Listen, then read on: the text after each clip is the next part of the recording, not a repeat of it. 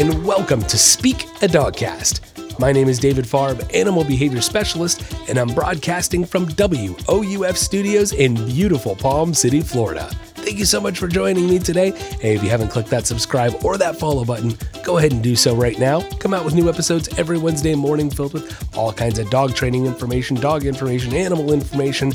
You're going to want to check it out. And speaking of checking things out, find me on Instagram at Speak a Dogcast. Yes, now we have a great show lined up. Our first segment today is going to be getting your puppy out of the crate. What does it take to get them out of the crate, transitioning to just being out in your house? We're going to talk more about that. Then comes a segment on keeping calm in the car, how to keep your dog cool and collected, not reacting at distractions. Maybe your dog gets a little nauseous in the car.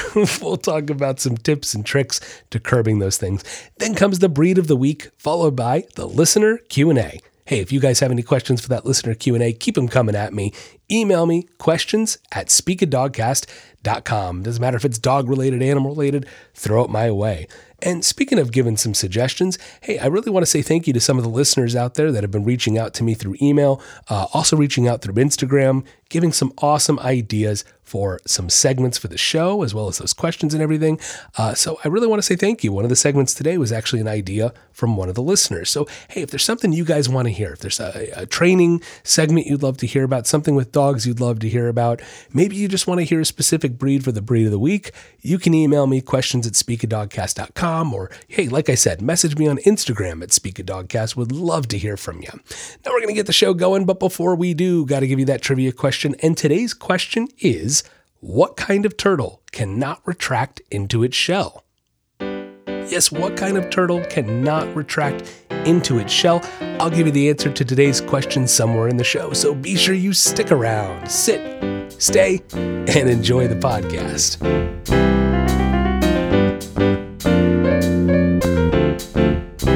Next on Speak a Dogcast, getting your puppy out of the crate. Now, do you have a good puppy at home? Do you have an amazing puppy at home? And you think that maybe they're ready to get out of the crate? Well, you might be wrong. You may be right, but you might be wrong. Look, I will say this. When it comes to puppies, I have a pretty black and white rule on the crate. To me, a puppy should not come out of the crate before they're a year old. That's my rule of thumb. They should be at least a year old before we start even talking about letting them out of their crate. Because here's the thing, guys. Let's say you do have a good dog, and let's say they're doing great in their training, and let's say you're ready to let them out of their crate. So what do? You don't crate them. You go to the store, you run some errands, you come back, and you have pee and poop all over your house, and you have a half-destroyed couch. Now what do? We just set our training backwards, right? However, if your dog's been doing great in the crate, and we crate them, and we continue to crate them, and there's nothing bad that can come out of that. There's only good. Look, this is the way I see it. If you continue to crate your dog when it's maybe not necessary because they're ready to handle being out of there, but you keep crating them anyway, there's no harm. If anything, all it does is strengthen and reinforce that the crate is great, right? Crate is great. However, if we let them out of the crate too early and they do mess up, that's a big failure, and it sends us backwards in our training. So here's the thing. I've got two options. I can either keep crating the dog, and there's no option of failure, or we can try taking the crate away too early, and now it's a 50-50. It may be great, it may not. Now, I don't know about you guys, but if I have an option that doesn't have failure, and I have an option that does have the potential for failure, which one are we going to choose?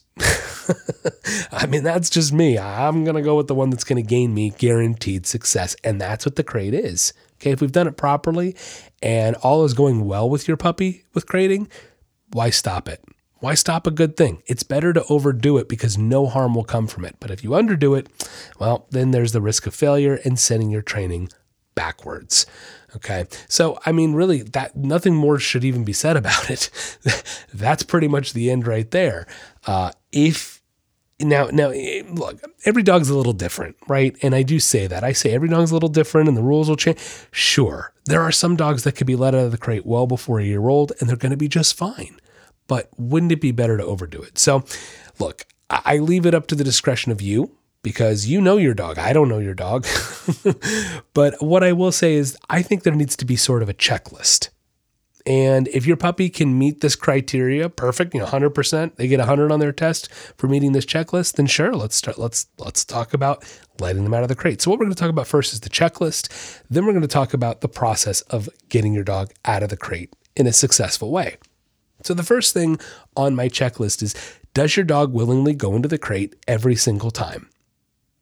Every single time, does your dog walk into that crate willingly? Did you condition it in a way that your dog wants to go in their crate? Riker, my puppy, we're still creating Nemo too, but he's not a puppy. So I'd rather talk about the puppy side of it because that's what this is about. Commander Riker is coming up on nine months. Did I do the math right? I think he's coming up on 9 months now. Man, time flies. Time flies when you're having fun. And, he's still in his crate. He's still in his crate when we leave the house because he's a puppy. And wouldn't you know it, guys, he goes right in his crate without a problem. Goes right in. Okay. And it's because I've given him a treat every time, almost every time. I'll skip a time here and there because I want him to still want it. We're not talking about that today. But the point is, he goes in every time without a problem. Nemo will occasionally hesitate. Now, Nemo's not a puppy, but we're going to talk. Occasionally, he doesn't really want to go in the crate every single time because he's still learning. He's still adjusting. He's still a rescue.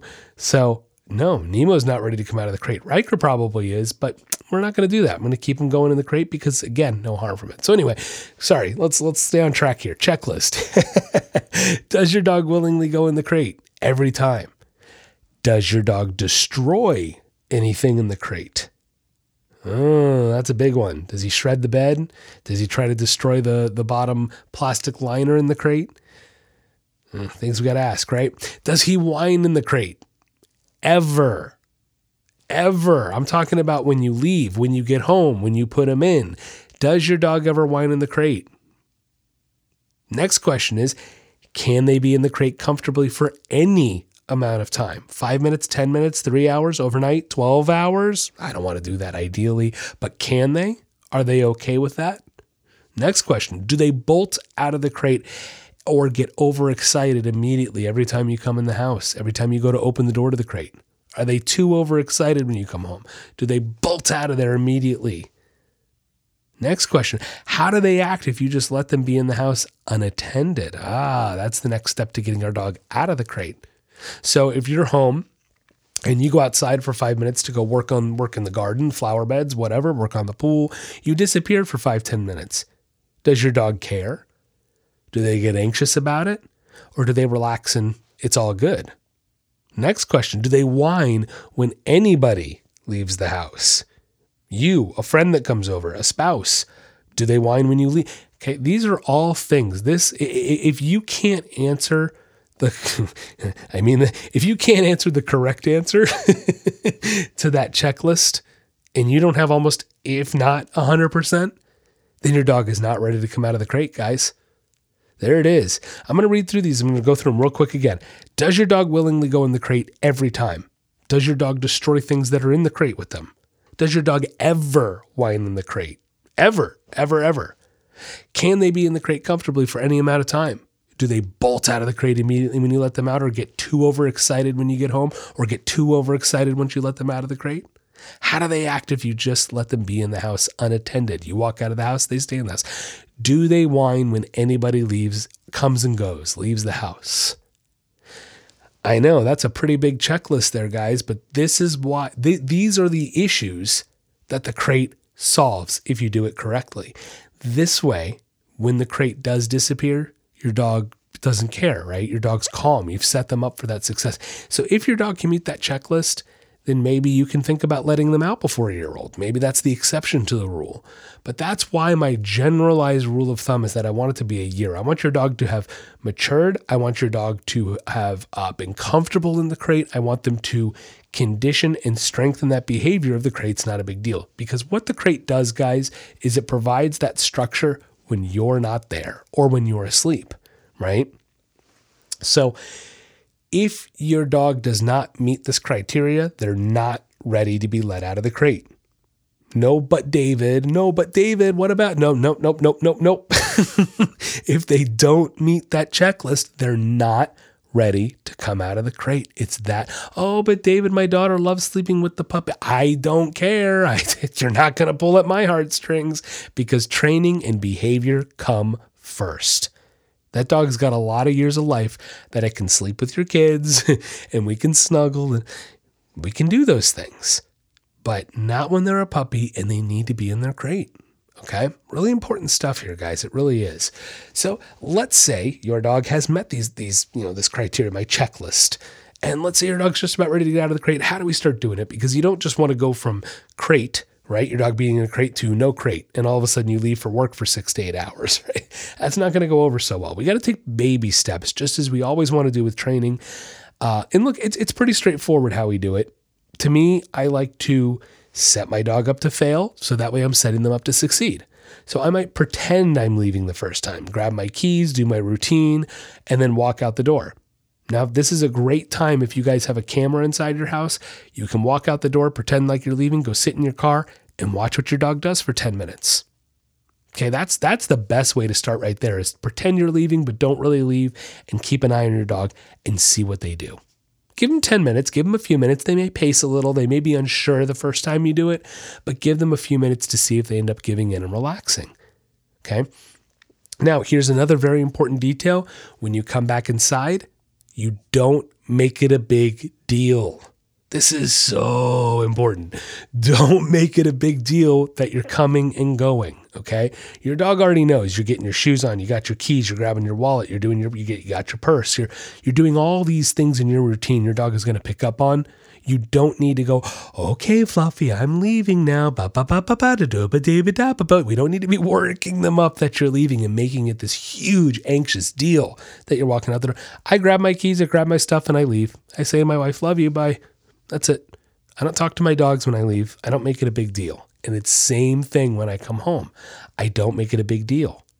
I'll say hi to them. Hey guys, how are you? A little pat on the head, that's it. It's not a big deal for me to come and go. That's what we want to convey to our dogs once we are starting to let them out of the crate. This isn't a big deal. Okay. So that's where it starts. I don't leave, but I pretend like I am. Now, let's say they do great with this. I do it a couple times and the dog's doing great. Cool. Guess what? I'm going to go to the grocery store. I'm going to head up to the store for 30 minutes, run a 30-minute, half an hour errand. That way it's not that long, and you're going to come back and see how it is. Again, if you have that camera inside, great opportunity to, check out what your dog's doing when you're not there. But that's where it starts, 30 minutes. Then the next time, after a couple of those trips, we're going to go to lunch for an hour and a half. Let's go have lunch on the weekend. Let's go get brunch, right? See how your dog does there. Okay. A weekend is a great time to do that. Baby steps, guys, baby steps. This is how you get your dog comfortable with being out of the crate. Set them up to fail in order to set them up to succeed. Okay. Really, that's all there is to it. I mean, really, that's it. You're going to take baby steps. You're going to not make a big deal when you exit and enter the house. Okay. You're going to take it slowly by pretending like you're leaving, going outside, and seeing what your dog does when you're leaving only for 5 or 10 minutes. Then we're going to extend that to a grocery store trip or a 30-minute trip to the store. Then we're going to extend it to going out to lunch on the weekends, maybe only an hour and a half, let them be home alone. Okay. So on and so forth until you can extend it up to hours of being gone. But one of the biggest things I can recommend is there's a handful of notes you got to take here, guys. Number one is do not let your puppy out too early.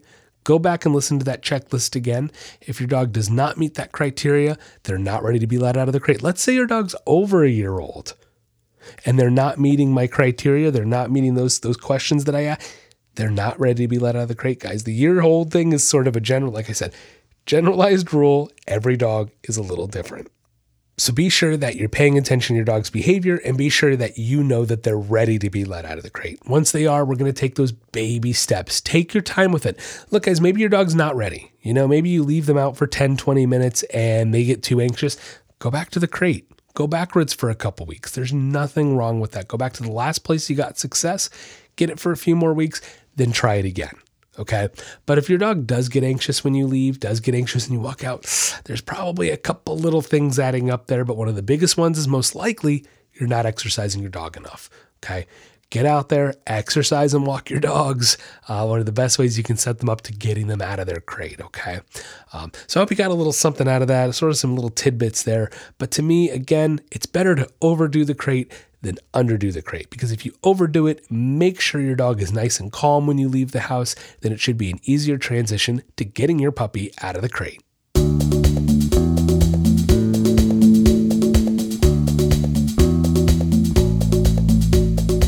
Are you tired of your dog barking all the time? Or maybe you want them to stop jumping on people when they come over? Or does your dog take you for a walk instead of the other way around? We can help.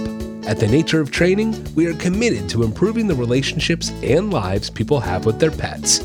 No matter what behavioral issue you are experiencing, from an unruly puppy to more severe issues, we can help. Offering a wide variety of services such as in-home training, doggy and puppy boot camps, doggy day camps, boarding, and now offering virtual training as well. For more information, check out our website, www.thenatureoftraining.com, or you can find us on Facebook or Instagram at David Paws. Located in beautiful Palm City, Florida, serving all of the Treasure Coast and North Palm Beach County. The Nature of Training, helping you achieve success with your pet.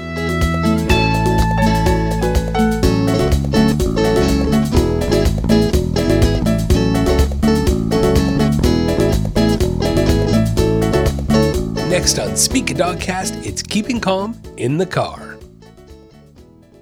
A lot of people out there, I know you probably have an issue with your dog in the car. You know, whether it's your dog gets overexcited when they see something, they get overexcited when they see a dog, a person, or maybe it goes the other direction, right? Maybe the car brings out some aggressive tendencies in your dog. Maybe your dog gets aggressive when it sees other dogs, other people, when it's in the vehicle. Maybe it gets a little defensive, a little protective over the vehicle, maybe protective over you. Maybe your dog just plain gets nauseous in the car and throws up. Been there, done that. It's not fun. But you know, it definitely takes a little bit of training, a little bit of work sometimes to get your dog through some of these issues. You know, now currently, look, I mean, I've dealt with whether it be aggression or overexcitement or just the feeling sick, whether it's client dogs or some of my own dogs in the past, some of my dogs in the present, well, one dog in the present, or we may be dealing with one or more of these issues. And it can present a challenge. You know, it can present a challenge because you're trying to drive. Here's your dog in the backseat losing their mind.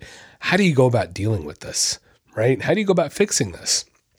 And, you know, if you've listened to my podcast recently or before, you've heard my newest addition to my pack is Captain Nemo. He is a blue tick coonhound, and we adopted him. And when we adopted him, we were made aware that he had behavioral issues, and one of the biggest issues was the car. So much so that it was an issue that someone had previously adopted him before us, and within 10 minutes of driving down the road, turned around and brought him right back to the shelter, unfortunately, because of how reactive in the car he was. We're getting to was. Look, it's a work in progress, and it was pretty intense. I mean, even just when we walked out of the rescue, just into the parking lot, and he saw a car backing out of the parking spot and rolling out, he started going nuts. Put him in the car, and it amplified it, right? So some of you all out there can relate. And as a matter of fact, I actually had a listener reach out and ask if I would do a segment on keeping calm in the car. So I figured, why not? So speaking of, hey, you know, I love the suggestions. If you guys have something you want to hear that maybe I haven't covered yet, or maybe something specific to one of the segments we've talked about before, please email me. You know, I love suggestions, and I want to hear what you guys are maybe having some specific issues with. So please feel free to reach out to me. questions@speakadogcast.com. You can reach out to me on Instagram @speakadogcast as well. But yeah, I just want to thank my listeners who've been giving me some suggestions, and of course, giving all the great questions too. Don't forget about that listener Q&A as well, guys. If you guys have any dog training questions, any animal training questions, any animal questions in general, email me, questions@speakadogcast.com. But anyway, so getting back to it, keeping calm in the car. So Nemo, it's been a challenge, and that's why what's great about this segment today is I can tell you really my current firsthand experiences, not just stuff I've done in the past with training, but how we're dealing with Nemo now, especially Nemo being as intense as he was when we first started. Okay. So yeah, you know, fixing it. Multiple ways we go about fixing this problem. And you guys, if you've listened to my show before, you already know what I'm going to say. What the first way we go about fixing any behavioral issue is walk your dog. That's right, guys. It always starts with a proper walk and getting that walk under control. Look, there's no such thing as magic in training, but I will admit the walk is about the closest darn thing you're going to get to it. It's the closest thing to being magical in training if you utilize it correctly. Okay. Again, just have to throw it out there, have to plug again. If you haven't listened to the segments on how to properly walk your dog, please go back and check them out. A couple good ones throughout, really good segments on walking your dog. So you're going to want to know how to do that right and the wrong way. Want to make sure that we're doing it the right way. But really, guys, that's where it starts. If you want to start working on the car and getting your dog calmer in the car, it needs to start with a proper walk. Once we implement that proper walk and we're creating proper structure, then it becomes a matter of starting to bring their energy levels down. Okay. Tired dogs tend to not be as anxious as dogs that are not tired. Okay. It's just like a human being. Exercise is wonderful for us, and doing it regularly, we've proven not just the physical health benefits, but the mental health benefits, what it can do for us as people. Imagine what that proper exercise will do for your dog. Okay. So get them tired, get them really tired. And I know it's not always ideal, but really, guys, if you're going to go for a car ride, go for a walk first. Okay. And again, this is the training process. I know it's not, we got to throw the dog in the car and we got to go somewhere. Come on.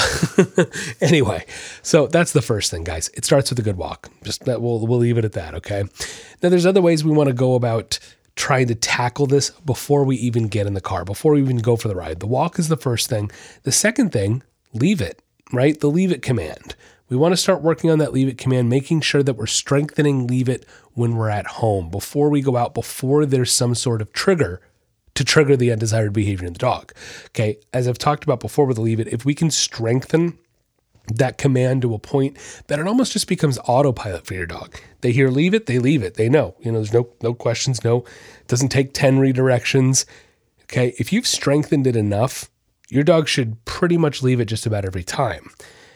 Now, I know that's not 100%. That's not always the case. And as a matter of fact, the listener who suggested this segment said, the leave it command only goes so far while I'm driving. Now, I will say, again, I still would recommend strengthening that leave it even harder, even more when you're at home, using toys, using treats. If your dog reacts, let's say your dog barks when it sees people walking outside, walking outside the front of the house.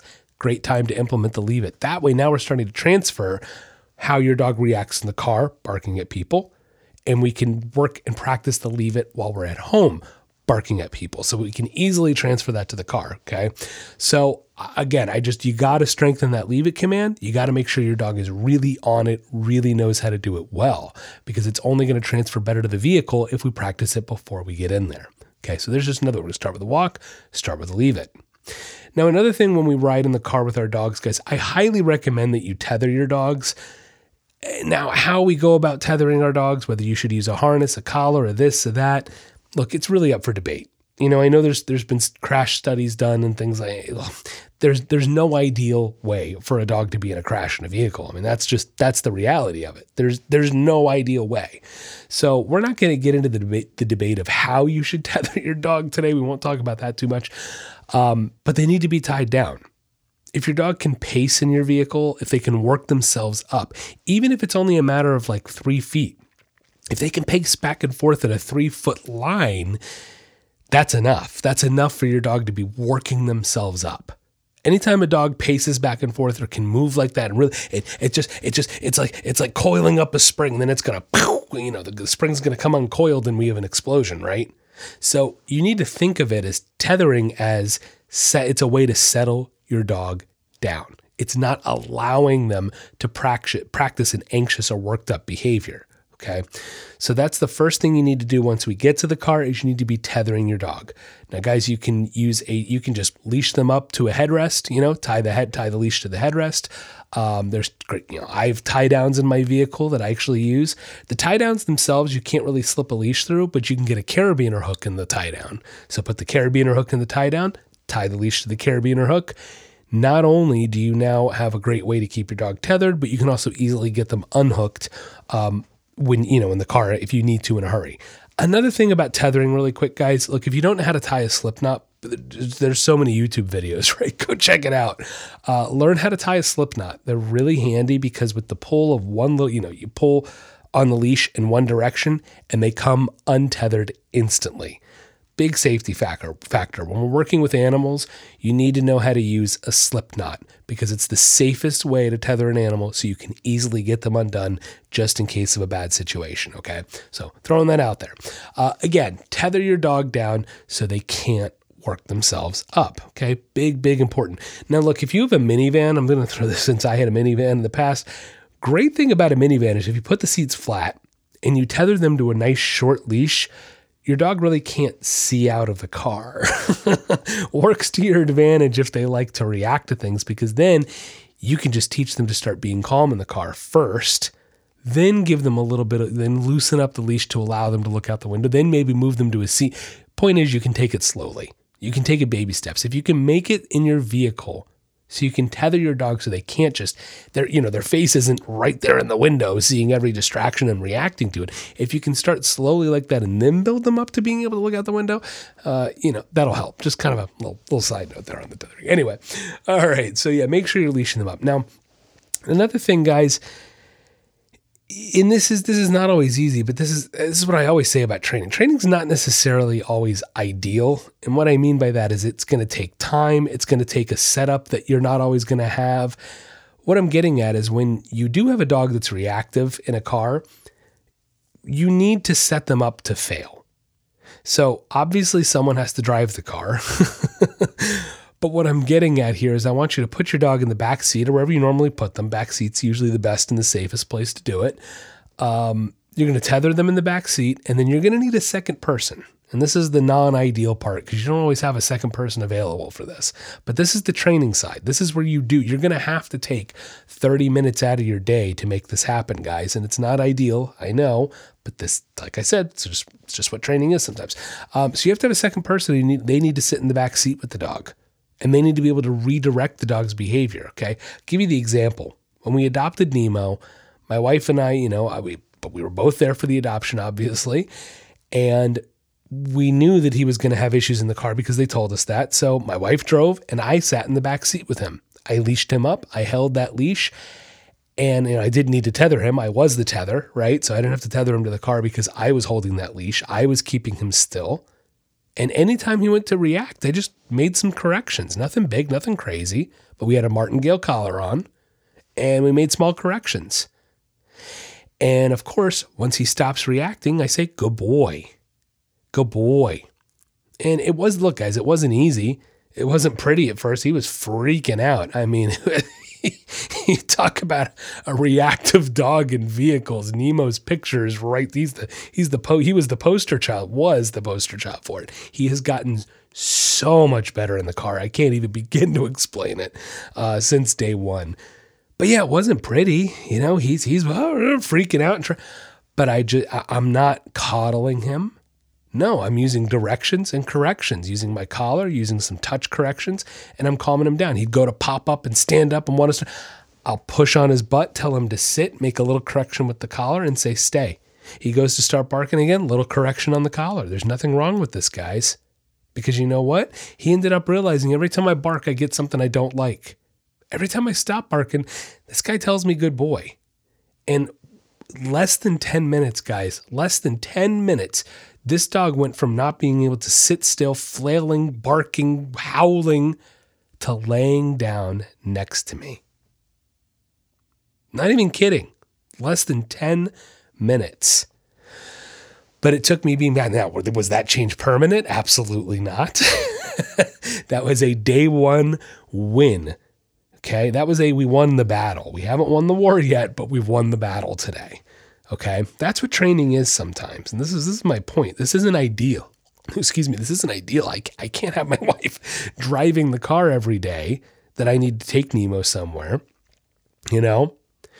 So it is a matter of sometimes of taking time, setting aside some training time to set this up. Look, I've had other clients where same thing, dog barks in the back. So I've ridden in the back of the car while they drive around and I start making corrections and redirections.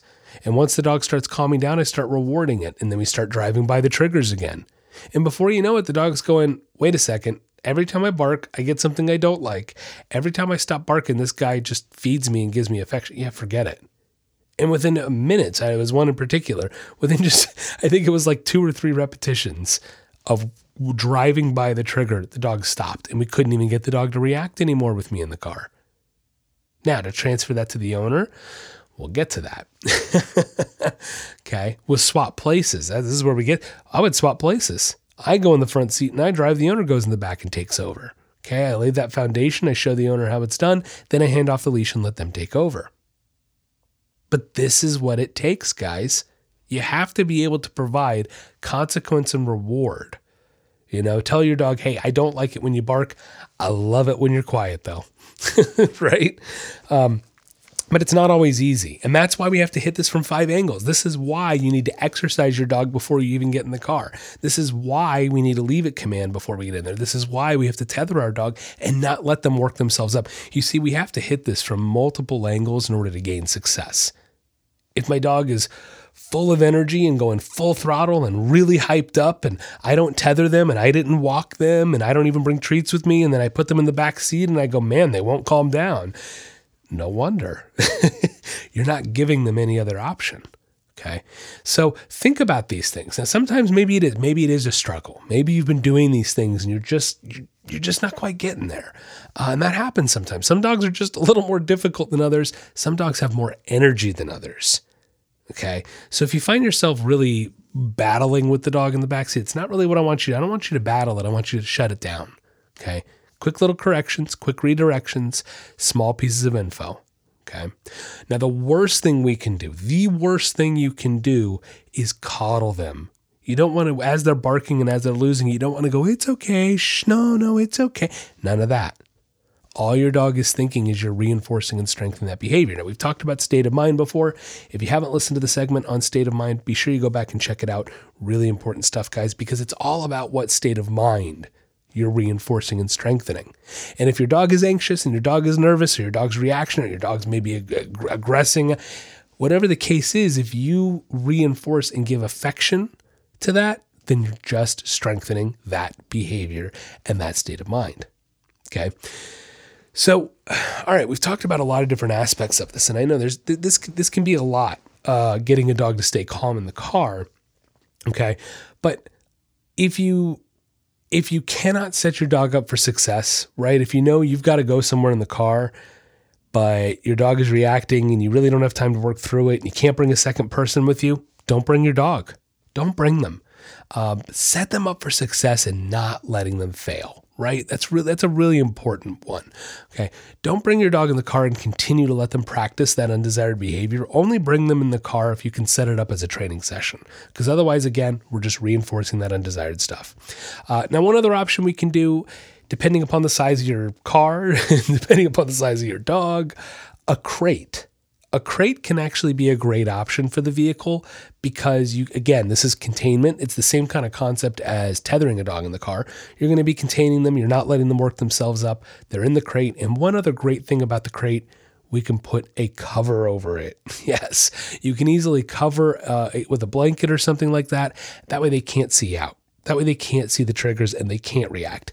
Now, this is a Band-Aid, right? This is kind of a Band-Aid. This isn't teaching the dog to stop reacting, but it's a way to maybe start getting them in the car and experiencing the car without reacting a couple times or for a few weeks, to just try to associate that the car doesn't mean we have to lose our mind. It's a starting point. Or maybe you have to take a long road trip and you haven't had enough time to train your dog to stop reacting. You haven't enough time to work through it, as we talked about. Yeah, crate can be a great option as a Band-Aid. Okay, so just want to throw that one out there. Now, getting over to the nausea side of it, let's say your dog is nervous in the car. Let's say they don't react, or maybe they just have motion sickness. Some dogs do. Some dogs just get motion sickness. Kind of stinks. Look, Violet, my female golden retriever, used to get motion sickness. One of the best things you can do with motion sickness, is slow down your driving. I know it might seem a little obvious. Take the turns a little wide, a little slower.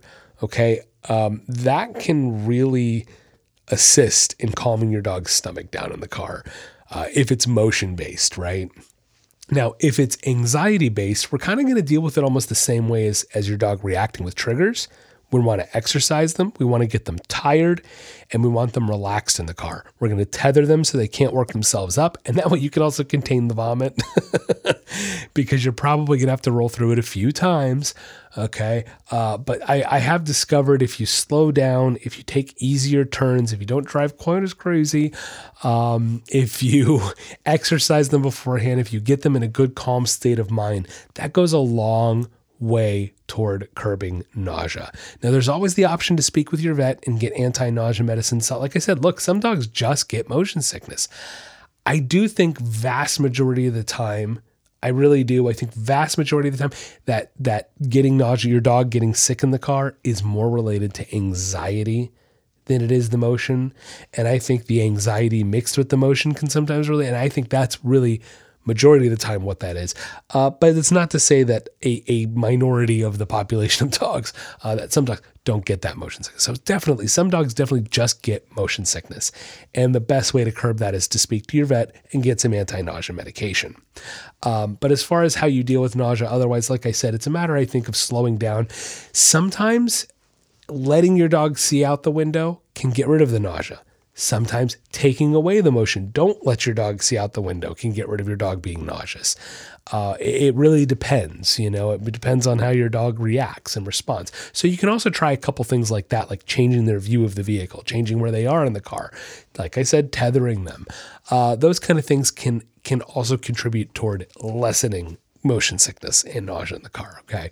So sometimes there's not much you can do about it, but there are some things you can do about it and try it out, And if you have a puppy that gets sick in the car, I've discovered puppies tend to get more motion sickness than other dogs. Part of it is, I think, the excitement. They work themselves up a little. But most puppies, in my experience, grow out of that car sickness, motion sickness. So just have a little patience too. Aren't puppies fun? Yes, they are. That's why we love them.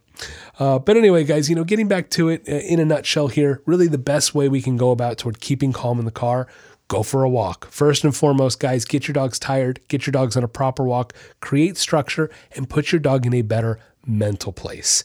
If they're in a better place mentally and physically, they're more apt to stay calm in the car.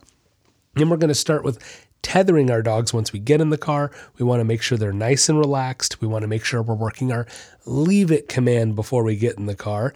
Okay, we're in the car. We're going to tether them down with a leash. Again, not getting into the debate today of whether we use a collar or a harness or any of that kind of stuff in the vehicle. But you need to have your dog on a short tether in order to keep them from working themselves up. Okay. Then in order to work them through their issues, we're going to have to put a person in the back seat with them. Absolutely. It takes some time, but we got to have that person back there being able to guide and direct that behavior. Make corrections if we need to, and reward the dog once they do relax, once they do calm down, and once they stop reacting. Okay. But we definitely want to have our martingale collars on, a leash on, and have someone back there working them through it. Very important, guys. Now, one other little tip I want to give you with getting them calm. If they are reacting in the car and you're driving and you don't have anybody in the back seat, guys, I don't have a problem with this. Put a leash on the dog, on their collar, and bring that leash up into the front seat with you. That way, as you're driving, as long as you're doing it safely, I don't need people turning around and looking in the back seat while they're driving. Please don't do that. Keep your eyes on the road. But you can make small corrections with a leash from the front seat. Believe it or not, nothing crazy, small corrections, guys. No problem with that. That's one way with Nemo, for example. Nemo is a very smart dog. Okay, too smart. And so anytime I wasn't in the back seat with him, he would start getting worked up again because he knew if I sat in the back seat, he stayed calm. So I brought the leash up in the front seat with me, started making a few small corrections, and before you know it, Nemo's calming down in the car. He's doing unbelievably well now, Most of the time he relaxes. Occasionally we're getting a little bit of residual whining. That's about the worst of it though. It really is. He's doing absolutely phenomenal because I've been rewarding when he's calm. And of course we punish when he's not. It's that simple, that basic. Consequence and reward, guys. So another little tidbit, if you're driving and you can do it safely, as long as you're still concentrating on the road, you can leash up your dog from the front seat and make corrections even though they're in the back. Okay. Don't forget, we can also use the crate in a pinch if we need to. You can put your dog in a crate, cover the crate with a blanket. That's a Band-Aid fix, right? It's not going to fix the actual problem, but it'll fix it in the short term. Okay. Guys, keeping calm in the car, it's just like anything with training. It's going to take some time. It's going to take some persistence and consistency. Okay. Just remember, we want to reward good behaviors and strengthen behaviors we like relaxing in the car. And of course, we want to punish and decrease anything that we don't like. But as long as you follow these tidbits, get your dog tired first, go for a good walk. First and foremost, you shouldn't have much of a problem keeping your dog calm in the car. The answer to today's trivia question, what kind of turtle cannot retract into its shell? It's the sea turtle. The sea turtle.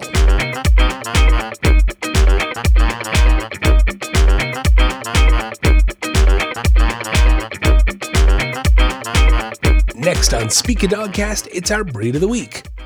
This week's breed of the week is the Xolo Itzcuintle. Now, the Xolo Itzcuintle is a member of the non-sporting group. They come in 3 sizes, the toy, the miniature, and the standard size, ranging from 10 to 55 pounds. Now, they also come in the coated variety or the more well-known hairless variety.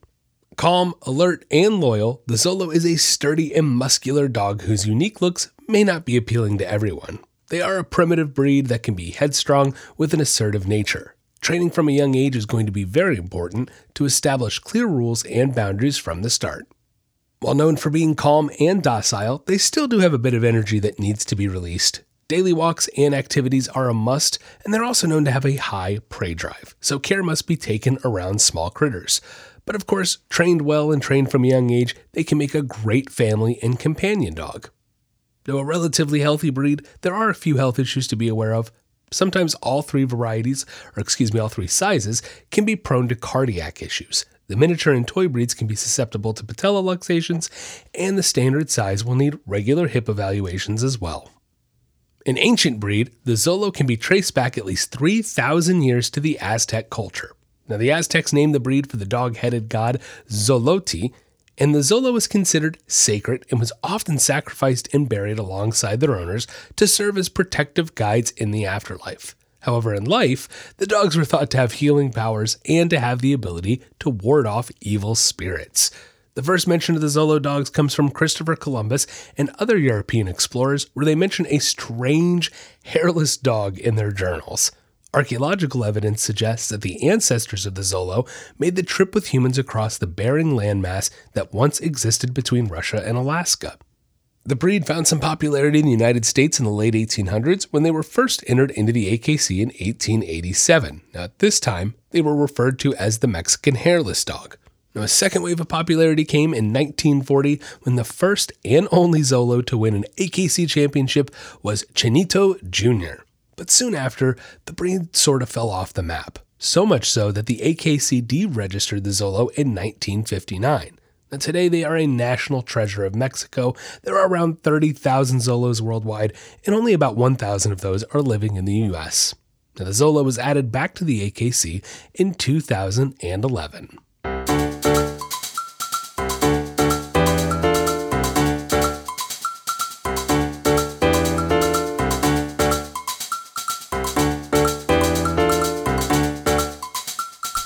Next on Speak a Dogcast, it's our listener Q&A. First question today comes from Cora from Palm Bay, Florida. Cora says, people in my neighborhood tell me I walk my dog too much. Sorry, I have to laugh at that a little. She's a mixed breed that has a lot of high energy and high drive breeds in her, such as Pit Bull, Australian Shepherd, some Coonhound, Rottweiler, Chow Chow, and more. So I make sure to give her plenty of exercise, and she loves her walks, as do I. Now, I'm not taking her for too long, and because the weather has been great, I take her for more walks. Is there any harm in this? Oh my goodness, Cora. First of all, I think people should just kind of mind their own business, but That's another story. You're taking your dog for too many walks. This is hilarious. I mean, come on. It's not like you have a tiny little toy breed here. You have a dog. I mean, taking for too many walks. That's a new one. I can't believe that. No, Cora, you're definitely not. Look, unless you're walking your dog 9 times a day for 3 hours at a time, which would be literally the whole day, I highly doubt you're walking your dog too much. I don't think I've ever come across a client where I've gone, wow, you're walking that dog way too much. You need to stop. I'm pretty sure that's actually, like, literally in all the time I've been doing this, that has never happened. I've never had a client walk a dog to a point of exhaustion. Never seen it happen.